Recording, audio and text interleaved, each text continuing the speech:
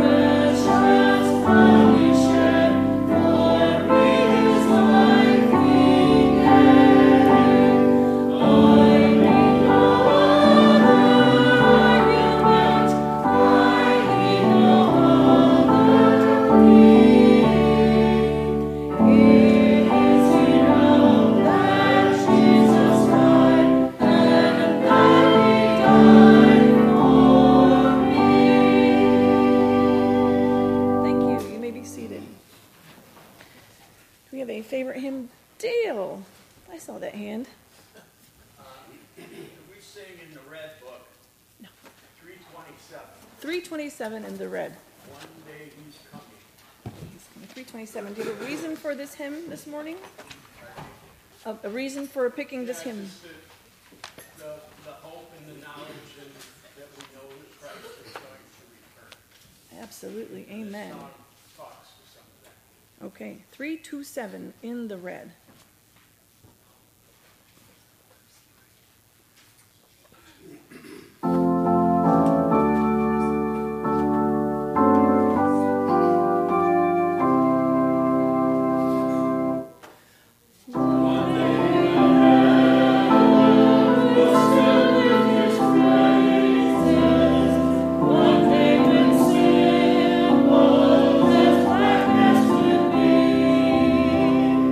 Jesus.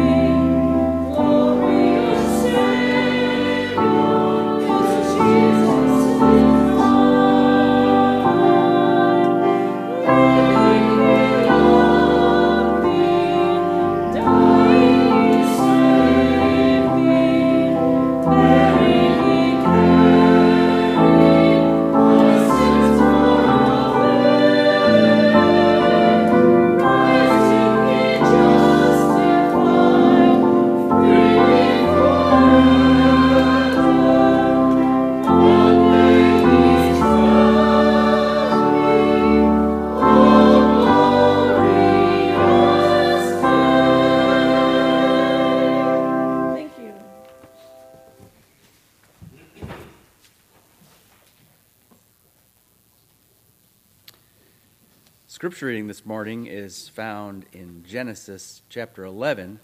We'll be reading verses 24 through 32. And in case you think we moved Genesis, that's a typo. It's page 16. So Genesis 11, 24 through 32.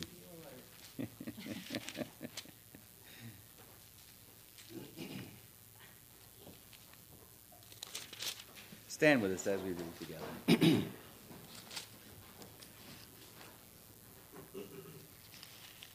When Nahor had lived 29 years, he became the father of Terah. And after he became the father of Terah, Nahor lived 119 years and had other sons and daughters. After Terah had lived 70 years, he became the father of Abram, Nahor, and Haran. This is the account of Terah.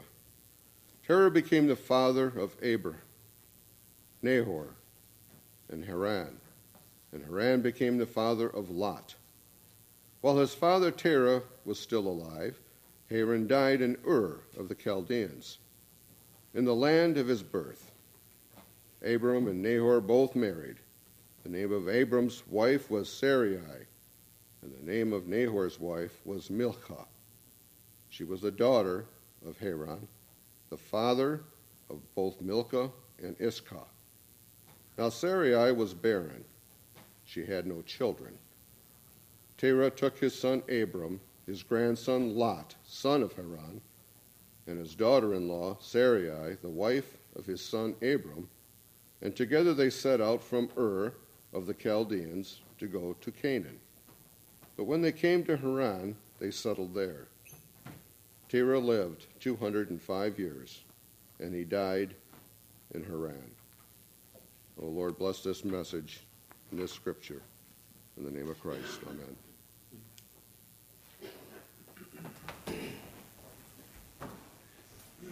Take your red hymnal and turn to number 655, 655 in the red.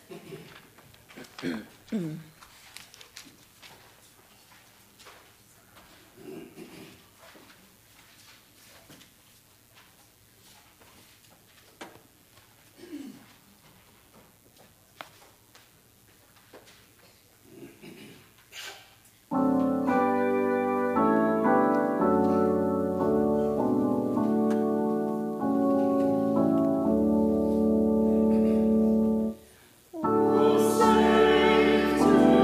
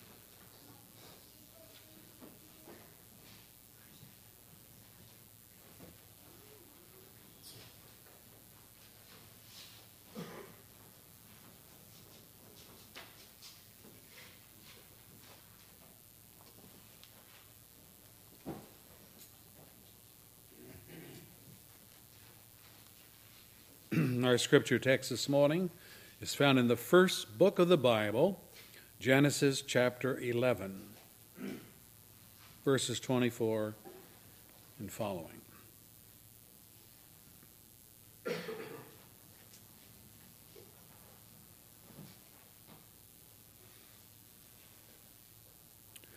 Today we begin a new series entitled Traveling the Road of Faith, with the sub-theme, Living by the Promise of God. It's the story of the patriarch Abram, whose name means exalted father, whose name was later changed to Abraham, meaning father of multitudes. The story of him and his wife Sarai, her name means princess, again later changed to Sarah, meaning noblewoman or queen. Now, neither of these two people were from any kind of royal line by birth. They were just a married couple whose lives revolved around raising livestock, principally sheep, moving from one grazing pasture to another. They lived at the period of time directly after the Tower of Babel, wherein mankind, after the flood, refused to disperse throughout the earth as God had commanded him to do. And under the leadership of a man named Nimrod, they attempted to build a tower. You've heard of the ziggurats. Well, these were towers, atop of which they inlaid stones depicting the zodiac. Verse 24, then they said, "Come, let us build ourselves a city with a tower that reaches to the heavens." Literally, the Hebrew says, whose top is the heavens. That is, of course, the zodiac. So that we may make a name for ourselves and not be scattered over the face of the whole earth. Genesis 11, verse 4. I want you to think about this. No one would build a tower in the plain of Shinar, that is the lowlands, verse 2, if the goal was to reach high enough into heaven to avoid the catastrophe of another flood. That just doesn't make any sense. But it makes perfect sense if this tower was to become a worship center. Many people of that day, the Egyptians, the Persians, to name two, worshiped the sun, the moon, the stars. But it was part and parcel to rejecting God and resisting his command to repopulate the earth after the great flood. These idolaters had one thing going for them in their defiance of God. Verse 1. Now the whole world had one language and a common speech. You know, unification demands common communication. One of the barriers that exists even today in our own country is the large Hispanic or Arabic populations that do not speak English. And that is mixed in with our English-speaking culture, which, by the way, is required for citizenship if you're going to become a citizen of the USA. So here in the plain of Shinar, we have all these descendants of Noah's three sons, Shem, Ham, Japheth, chapter 10, verse 1, numbering into the thousands. They all speak the same language. They can all understand each other and work together just perfectly well. There's no language barrier whatsoever. So the city and this tower designed to make a name for themselves, verse 4, and to provide a cohesive environment for unification and solidarity in protest to God's command to disperse, can proceed to schedule just exactly as they want to resist God. All the factors were there. We're all one. We all speak the same language. we can defy this God. We don't have to scatter. We can stay right here where we are. Everyone who agreed on the building project, they were committed to establish their own religion, which was one of idolatry. They were convinced that they could defy God and pull it off. But it's not so easy to defy God and get away with it. Many are the plans of a man's heart, writes Solomon, but it's the Lord's purpose that prevails. Proverbs 19, verse 21. Verse 6 of our text says, the Lord said, if as one people speaking the same language they have begun to do this, then nothing they plan to do will be impossible for them. Come, let us is the plural of God, God the Father, God the Son, God the Holy Spirit. Come, let us, the triune God, go down and confuse their language so they will not understand each other. So the Lord scattered them from there over all of the earth, and they stopped building the city. That is why it was called Babel, because there the Lord confused the language of the whole world, and from there the Lord scattered them over the face of the whole earth. Genesis 11, verses 6 through 9. See how easily God can deal with the plans and designs of men? Just think of this, a simple thing. They're all speaking one language, but what if now there's a group that's speaking Spanish, and another group speaking French, and another group speaking whatever, Russian, Chinese? How are they going to work together? How are they going to get anything done on this city? How are they going to get this tower completed? Well, that's the point. They're not. They're not going to be able to do it. They don't understand each other. So what do? They disperse. God wanted them to disperse. He said, we're not going to do it. Yes, you are going to do it. And to make sure that they did it, he confounded their languages. Because the basis for unification was destroyed. The population went from speaking one language to speaking many, and so they migrated throughout the earth according to their dialects and according to their language. And within their language groups, then, yes, they could and they did establish the various cultures that we have throughout the whole world today. Chinese, Japanese, Russian, Great Britain, Hispanic, so on. But God got his way. The plans of the people to build one state religion with one language group was frustrated by God, and these idolaters were forced to comply with God's command reluctantly. That's our God. How easily he gets his way, even when men shake their fist in his face and defy him to do anything about what they're doing, what they want done. So this brings us, brethren, to the singling out of one couple. Got all this going on, and God reaches down from glory, and he singles out one couple called Abraham and Sarah. Let's pray. Thank you, Lord, for the way that you do things. We think we're so smart. We think we can defy God, shake our fist in the face of God like a child with a tantrum and get our way. We think we can stomp our feet and scream and holler and protest, and you will leave us alone. But you don't leave us alone. We're going to learn this morning how thankful we should be that we are not left alone by you, for if we were, we would perish. Thank you for pursuing us, for dealing with our temper tantrums, and for working in our lives to bring us to repentance of faith.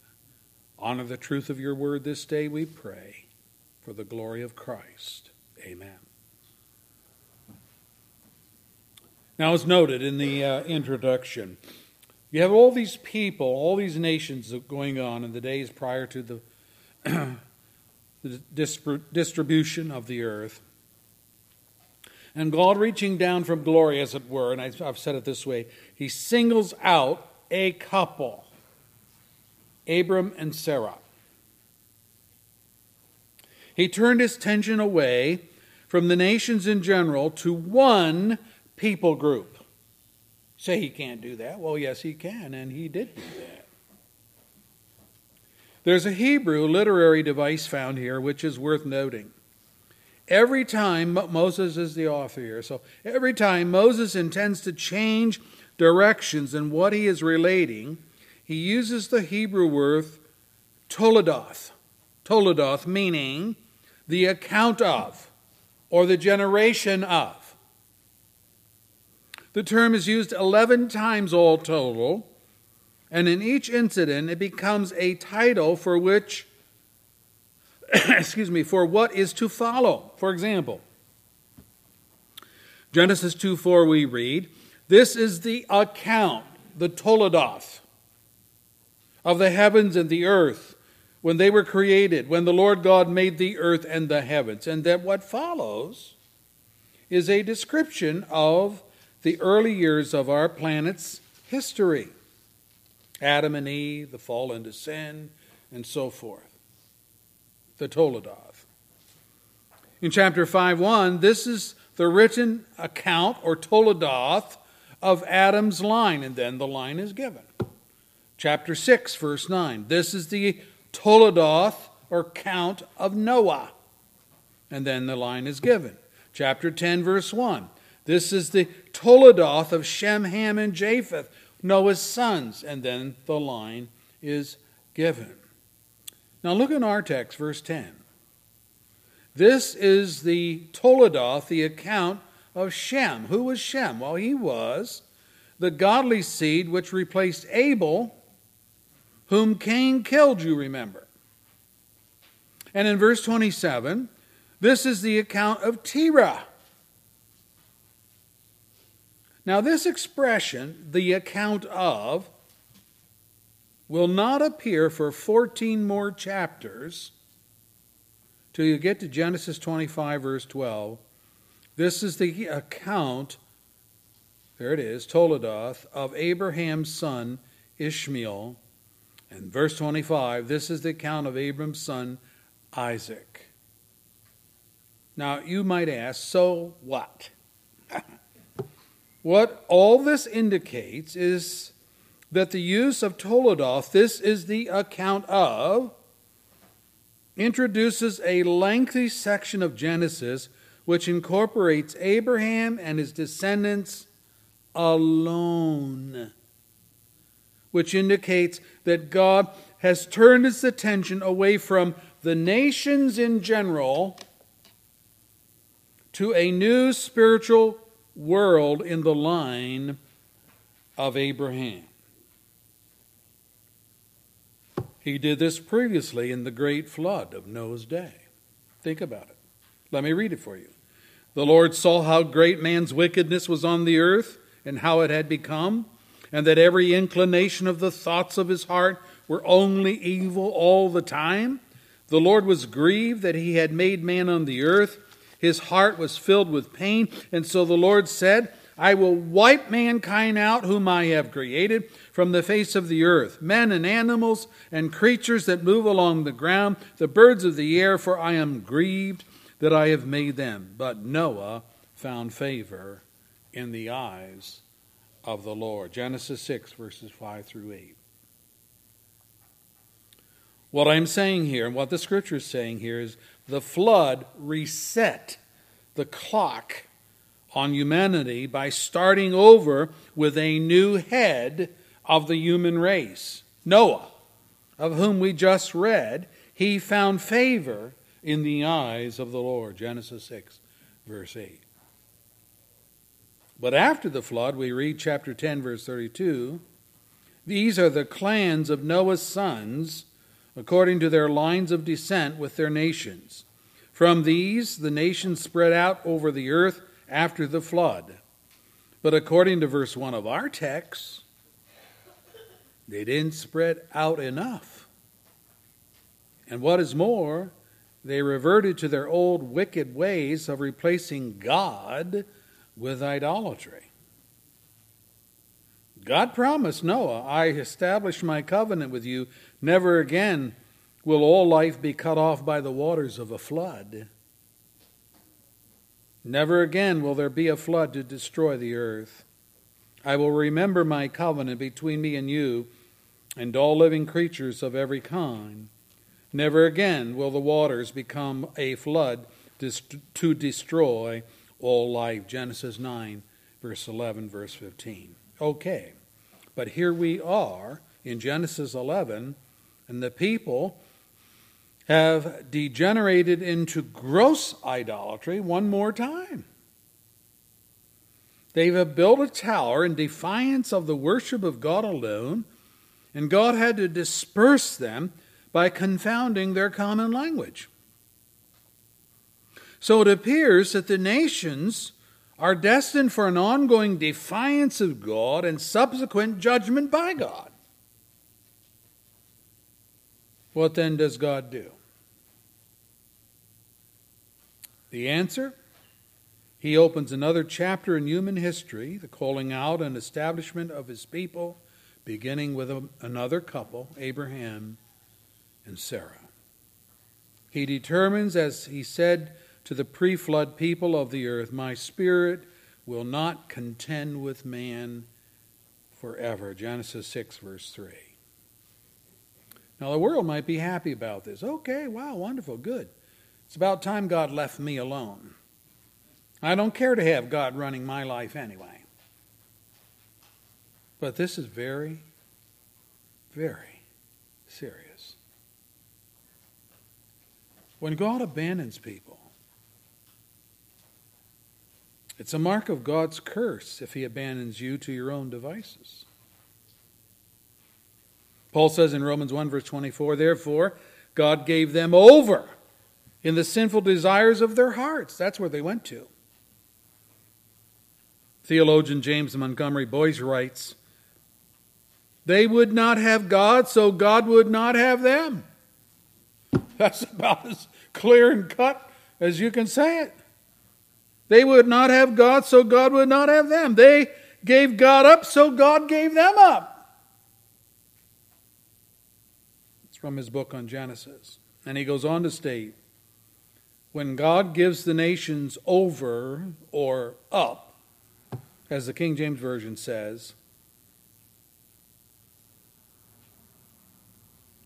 he gives the nations over or up, we are not to suppose that he gives them over to nothing, as if they can just float away on their own and do perfectly well without him. On the contrary, when God gives nations over or individuals up, he gives them up to the laws of his own spiritual universe. And this means that apart from a grounding in him and the truths of revealed religion, their course will always be downhill. Well, that's unique. And then the text of Romans 1, verse 24 comes to mind. The downhill spiral began with sexual immorality, and it ended up with a depraved mind that could approve of nothing but wickedness and evil. You can read it on your own. God's righteous decree that those who do such things deserve death. So to be given up to one's own appetites is not a plus. It's a negative. It's not an improvement. It's a spiral downward. This holds true for our text and the apostasy of the nations in rejecting God. Understand here that the rebellion at Babel is a description of people on the end of the downhill spiral. We've been led to believe that mankind started out in superstition. That is, with multiple gods and animism. Animism is the belief that God is inanimate objects. And then man evolved. He evolved into polytheism, many gods. Finally, that evolved into monotheism, one God. And finally, we have what we have today. That's what's taught in the schools. But you know, this is patently false. In actuality, it was the direct opposite. Adam and Eve began their spiritual understanding monotheistically. One God, one Creator. And it's only after sin entered the world that degeneration in the concept of God occurred. That said, monotheism is the basic ground form of religion. Polytheism, many gods, is a later and a degenerate form, expressing itself in the idolatry that devolved, and the end product is a corruption of God. The nation which rejects God does not advance upward. It degenerates downward to such a degree. We have it in our text, the builders at Babylon, that the only hope for humanity is if God steps in by His grace and restarts them moving upward again, and that He does by His grace. Leave me alone, the world says. Leave me alone, God. I don't want you in my life. Well, if He leaves you alone, you will die in your sins. You will perish in an eternal hell that has no end and no rescue. I think it's a foolish thing to pray, God, leave me alone. It's not a prayer I would want Him to answer for me. So, what does God do? Well, He reaches down from glory and He touches the life of a couple named Abraham and Sarah. And could I put it this way? Abraham and Sarah is God's restart button. They're the restart button. I mean, think about it. Adam and Eve messed up their prime position as the parents of the race. Sin entered the world, death by sin through their disobedience. Romans 5, verse 12. Noah, after the flood, as the new head of the race, he didn't fare any better. Canaanite descendants of Noah's grandson became the wicked people that populated Palestine throughout Israel's Old Testament sojourn. So what did God do? Well, it wasn't that He had someone righteous to work with, not even Abraham, if you think about it, whose father, Terah, was a practicing idolater, just like all the other pagans living around him. And Abraham was taught this false religion too. Joshua reminded the nation of Israel, Abraham's descendants, of this when they finally crossed the Jordan and entered Palestine after the death of Moses. Let me read it for you. Then Joshua assembled all the tribes of Israel at Shechem. He summoned the elders, the leaders, the judges, the officials of Israel, and they presented themselves before God. And Joshua said to all the people, "This is what the Lord, the God of Israel, says. Long ago, your forefathers, including Terah, the father of Abraham, and Nahor was Abraham's brother, lived beyond the river." The river is capitalized as referring to the Euphrates River. They lived beyond the river and they worshipped other gods. Idols, right? But, God speaking, I took your father Abraham from the land beyond the river, led him throughout Canaan, and I gave it to his many descendants. I gave him Isaac, and to Isaac I gave Jacob and Esau.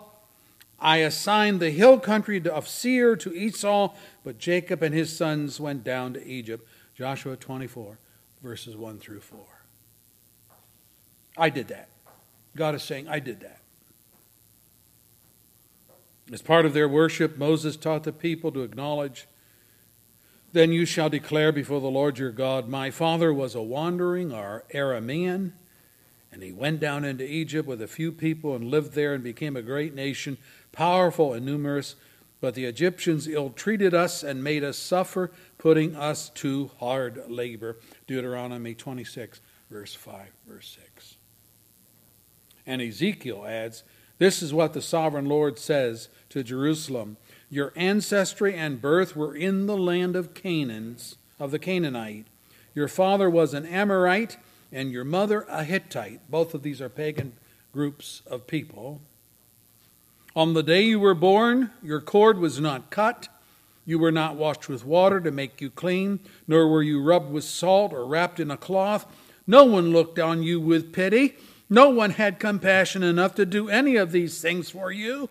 Rather, you were thrown out into an open field, for on the day you were born, you were despised. What's God describing here? He's describing the nation of Israel as an aborted fetus. This mom just doesn't want, throws it out in the field to die. Wow. Ezekiel 16, verse 3 and following. These descriptions are meant to teach us that God's choice of Abraham and Sarah had nothing whatsoever to do with their personal righteousness or their personal obedience to God. No, 1,000 times no, no, no. They were born and reared in the Canaanite, Amorite, Hittite cultures. All three pagan and opposed to the God of the Bible, just like the descendants of Nimrod and the people at the Tower of Babel. But it would not have been any different had God chosen some other couple. Think about it, from some other culture. You see, all the nations had descended into the wicked idolatry of that day, but God had to start somewhere, didn't he? So he just reached down from glory and he said to Abram, chapter 12, verse 1, leave your country, leave your people, leave your father's household, go to the land I will show you, and I will make you a great nation. I will bless you. I will make your name great, and you will be a blessing. I will bless those who bless you, and whoever curses you I will curse, and all people on earth will be blessed through you. We protest. Hey, whoa, wait a minute. That's not fair. God can't do that. What about all the other people of that day? Don't they deserve a chance to be blessed by God? Well, that's just the point. Deserve has to do with merit. And if you're going to talk deserve, remember Paul's description of sinners who disowned God. It's found in Romans 1. They have become filled with every kind of wickedness, evil, greed, and depravity.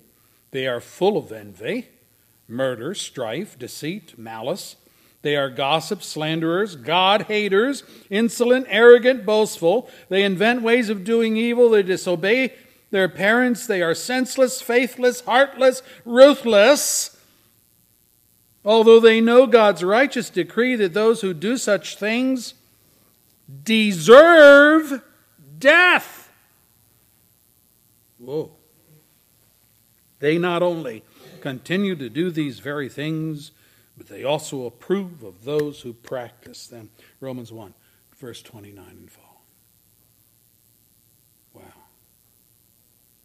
Those who do those things deserve. You want to talk about deserve? This is what you deserve. Death. I'm thinking that your sin, like my sin, is listed somewhere in this catalog of vices in Romans, so that the only thing you and I deserve from God is condemnation and hell's death. You say, well, they're just... Now, wait a minute, Pastor. There had to be something in Abram and Sarah that drew God's mercy to them. Else, why would God single them out as the restart couple to produce a new spiritual race? Well, your thinking, like that of so many, is skewed. You're thinking of earning God's favor through good deeds, but of what we have seen, there is no good deeds. It is as God has declared, there is no one who does good, not even one, Romans 3, verse 12. And we're talking good as God defines good, not as man defines good. Doesn't that paint a picture of helplessness and consequently of hopelessness for all of us from the standpoint of personal integrity and personal effort? No one does good. Doesn't that throw us on the mercy of God? What is mercy? What's mercy? Some of you might remember the case of Jodi Arias, who was the woman convicted of stabbing her husband 27 times and then shooting him in the head. She was duly convicted of first-degree murder. She was sent to the court for the sentencing part of her trial to determine if she would get the death penalty or lifetime imprisonment. What could she do? She had been found guilty. The evidence was overwhelming. She even admitted to the crime herself. Her only recourse was to throw herself on the mercy of the court. Webster's dictionary defines mercy as this: mercy implies compassion that forbears punishment even when justice demands it. And in court cases, it's up to the judge. There's no coercion, which applies. There's no bargaining chip. There's no pressure to bear differently. No. The judge is the jury, and he's not compelled by any stretch of the imagination to comply with any plea of mercy. Listen now to God's response in the great courtroom of his decisions concerning sinners who break his law.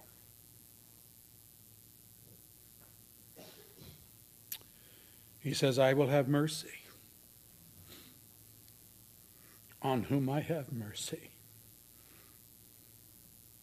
I will have compassion on whom I have compassion. It does not, therefore, I'm still reading Scripture, it does not, therefore, depend on man's desire or man's effort, but on God's mercy.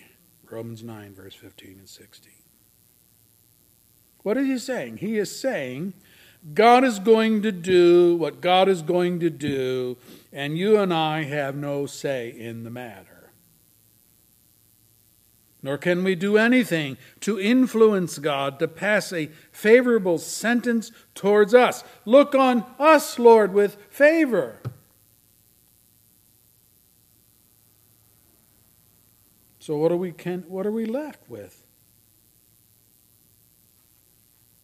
We have to plead for mercy. For mercy. And we have to pray for that. If we have one thing in our favor, it is the confidence expressed in the prophet Daniel.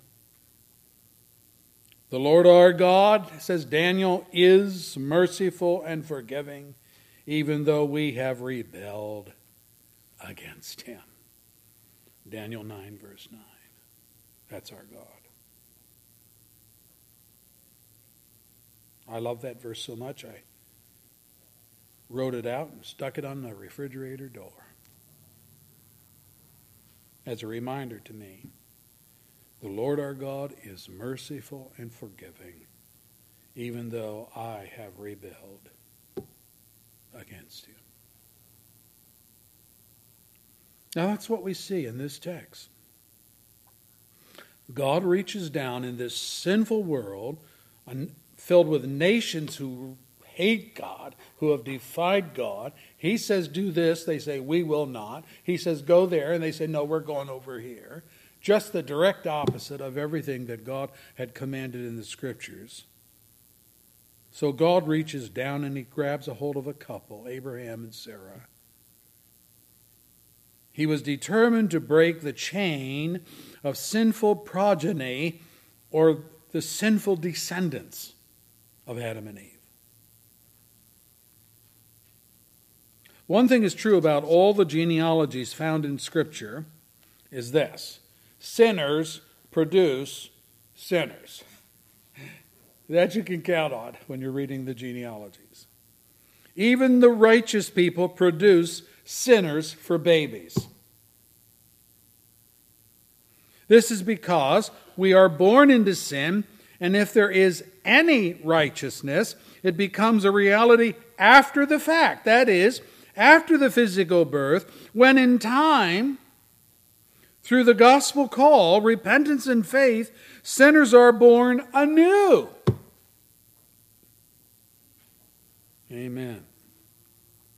Paul explains this as being found in him, Jesus, not having a righteousness of my own that comes from the law, but that which is through faith in Christ, the righteousness that comes from God and is by faith. Philippians 3, verse 9. And he calls it the gift of righteousness in Romans 5, verse 17, that comes through Jesus. So, if sinners beget sinners, if like produces like, and both Abram and Sarah are sinners, then they're idolaters like Terah, Abraham's father. How is it possible for God to break the chain of sinful progeny, sinners producing sinner babies? How's he going to break that? Genesis 11, verse 30 says, now Sarah was barren, she had no children. Well, that's one way to break it. But that doesn't get you very far. Does anyone know what it means to be barren? I think you do. Well, then why add, after that statement, she had no children? That's what barren means. But it's stated a second time, she had no children. So this is a double statement, and it's to hammer home the point. This new couple, from which God, in bypassing the history of the nations, will not have to fear that they will be responsible for producing a culture of idolaters and God-haters because, Sarah can't have children.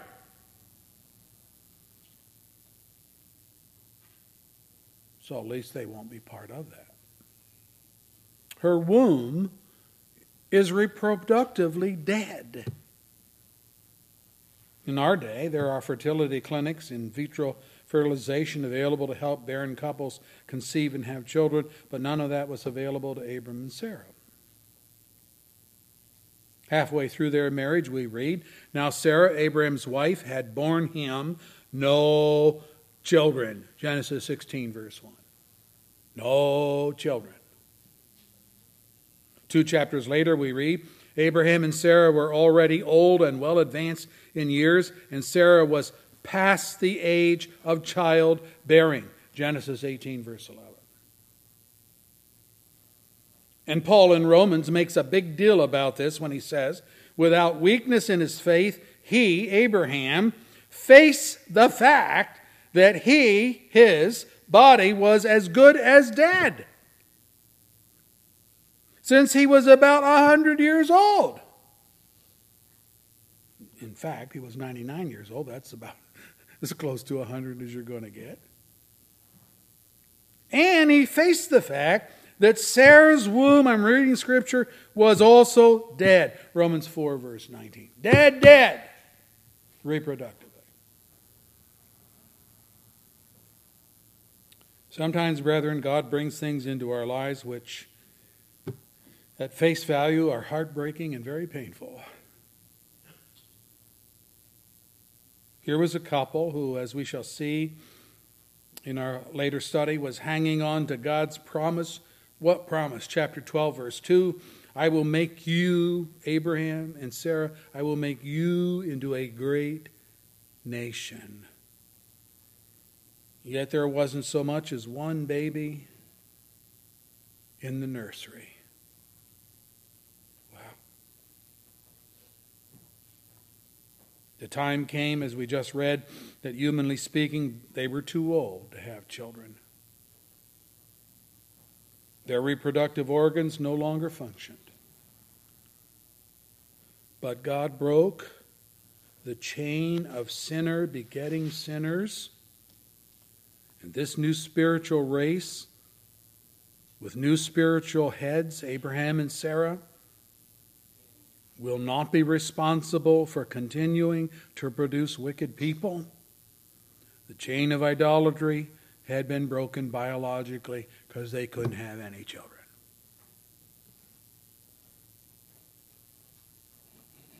Okay.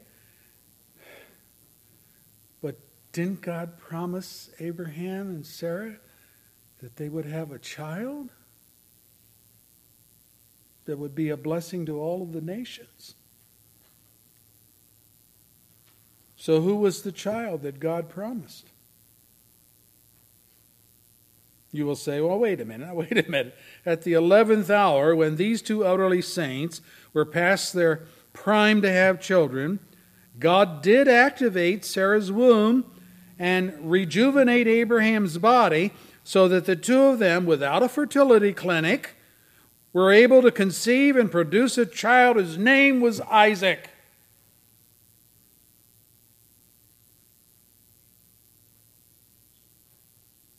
Okay? And as good as a man as Isaac became, he was a sinner, just like his mom and dad. All this is very true. But Isaac was not the promised seed. He wasn't. He was a symbol of the seed in that his birth resulted from a miraculous work of God, but he was not the promised seed. Listen to Paul explain the reality. Paul writes, the promises were spoken to Abraham and to his seed. The scripture does not say, and to seeds, plural, meaning many people, thinking of the world, but to your seed, meaning one person who is Christ, not Isaac. Galatians 3, verse 16. The word seed here in the Greek is sperma, sperm, the life-generating seed that produces offspring. Jesus was that life-giving offspring, even more miraculously conceived by Mary, remember, that is born without a sin nature because God himself was the conceiving agent through the Holy Spirit, Luke 1 verse 35. And the people that he produced consists of all believers who, like Abraham, believe God's promise and trust it and rely on it as the source of their salvation, their forgiveness, their cleansing. And so we read in Galatians 3 verse 9, if you belong to Christ, then you are Abraham's seed and heirs according to the promise. God had you and me and all the believing in mind as Abraham's seed. Peter words it this way: you are a chosen people, a royal priesthood, a holy nation, a people belonging to God, that you may declare the praises of him who called you out of darkness into his wonderful light. Once you were not a people, only part of the unbelieving culture. But now you are the people of God.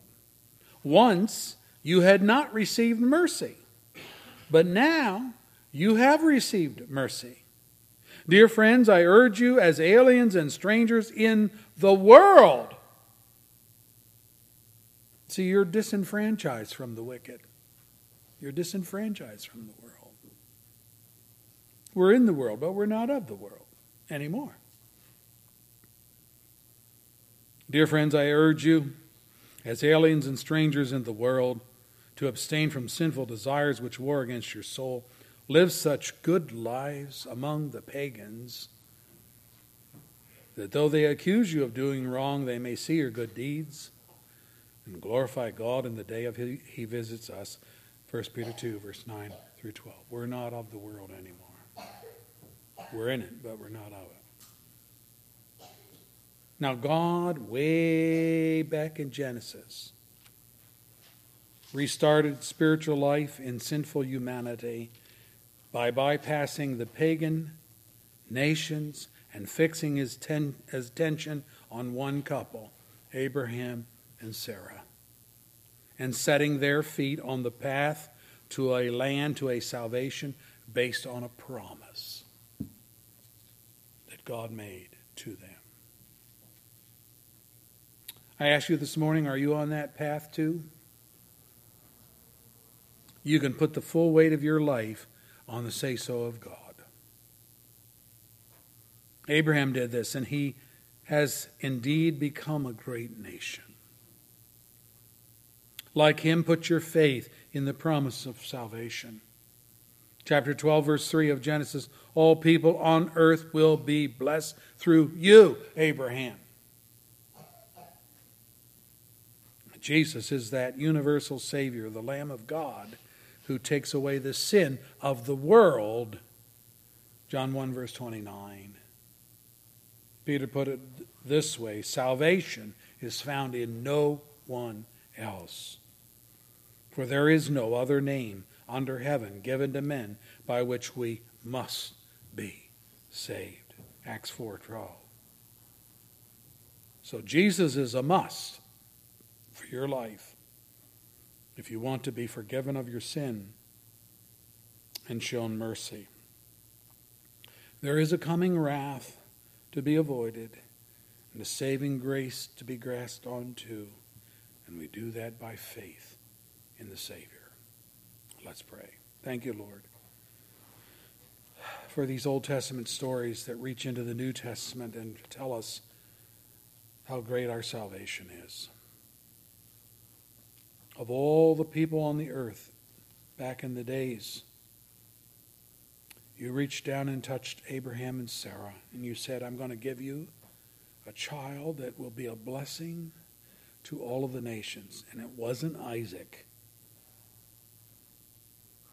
It was Jesus Christ, born in that same line of Abraham and Sarah. Conceived, however, by the Holy Spirit, so without sin, a perfect Savior, to step in and make atonement for our sins. We thank you for that. We bless you for that. May we praise you and thank you, and if there's any here that does not know you, they can know you today by faith in Christ. Grant them that faith. Grant them the repentance to turn away from their sin. For unless we turn from our sin and grasp hold of Christ, we shall perish.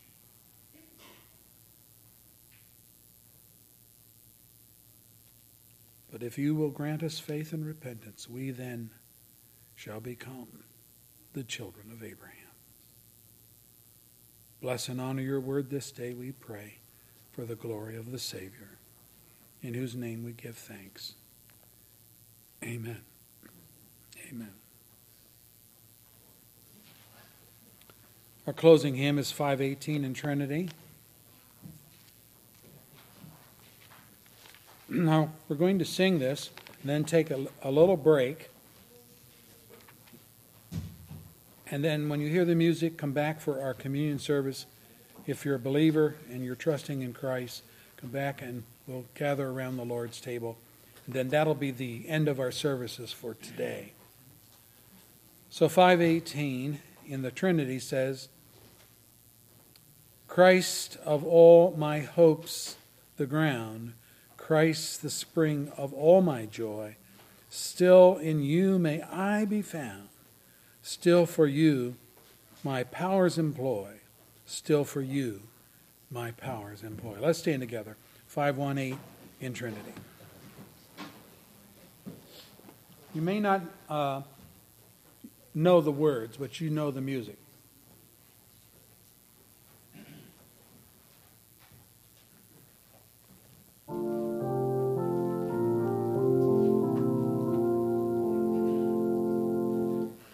Christ of all my hopes, the ground, Christ the spring of all my joy, still in you may I be found, still for you my powers employ, still for you my powers employ.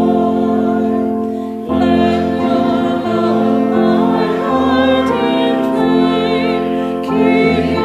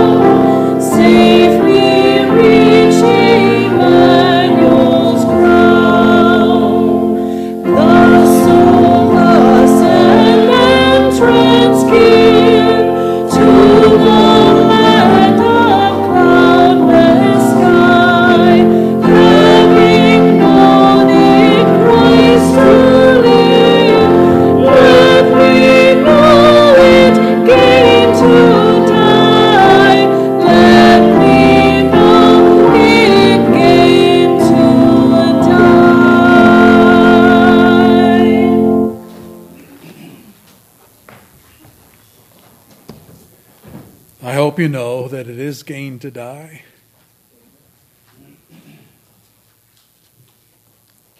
Paul says to the Corinthians, I prefer to die, to go and be absent from the body and present with the Lord. But for your sakes, I know that the Lord's going to let me stay around a while, which he does do. We don't fear death if we know Christ. Okay, we're going to take just a few minutes break. You come back when you hear the music, and we'll gather around the Lord's table. This will give us time for our ladies to set up the elements for our remembrance. So we'll dismiss now for a few minutes.